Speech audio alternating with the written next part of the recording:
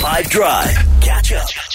Right now, all you need to know is that the way this works is if you have like a statement that you would want to make, a big thing to have the whole country hear, you get to do it on the show every now and then. We try to do it once a day, but whenever there's time.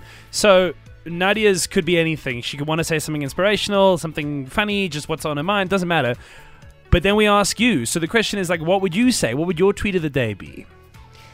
Just thinking about the fact that the only time the world incorrectly isn't spelt incorrectly is when it's spelt incorrectly. I love that.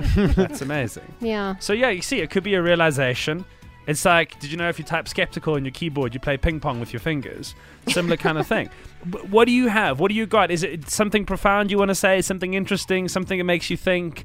You want to say something inspirational? Like, let's imagine, because literally there's this opportunity for you now, right? So you come onto the show and you just say whatever it is. You give us your explained badly thing on the WhatsApp line on I'm getting confused because we're doing this at a different time. You give your tweet of the day to us on 082-550-5151. We'll pick a couple and we'll play them out on the air. So what do you have for us today?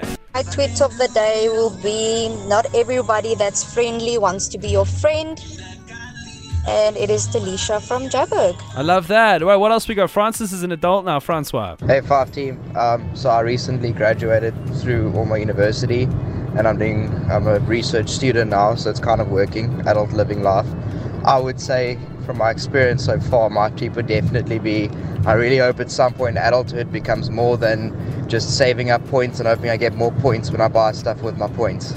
I don't want to ruin the surprise for you, bro. Benedict. How's it fun for them? So I would say we are actually human doings, not human beings. If we're human beings, we should be doing more things so we can be happier and be more present regarding our doing things that we love and doing passionate things. That's what we do for the living. We are human doings.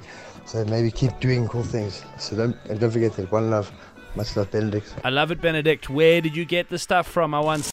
Catch up from some of the best moments from the 5 Drive team by going to 5FM's catch up page on the 5FM app or 5FM.co.za.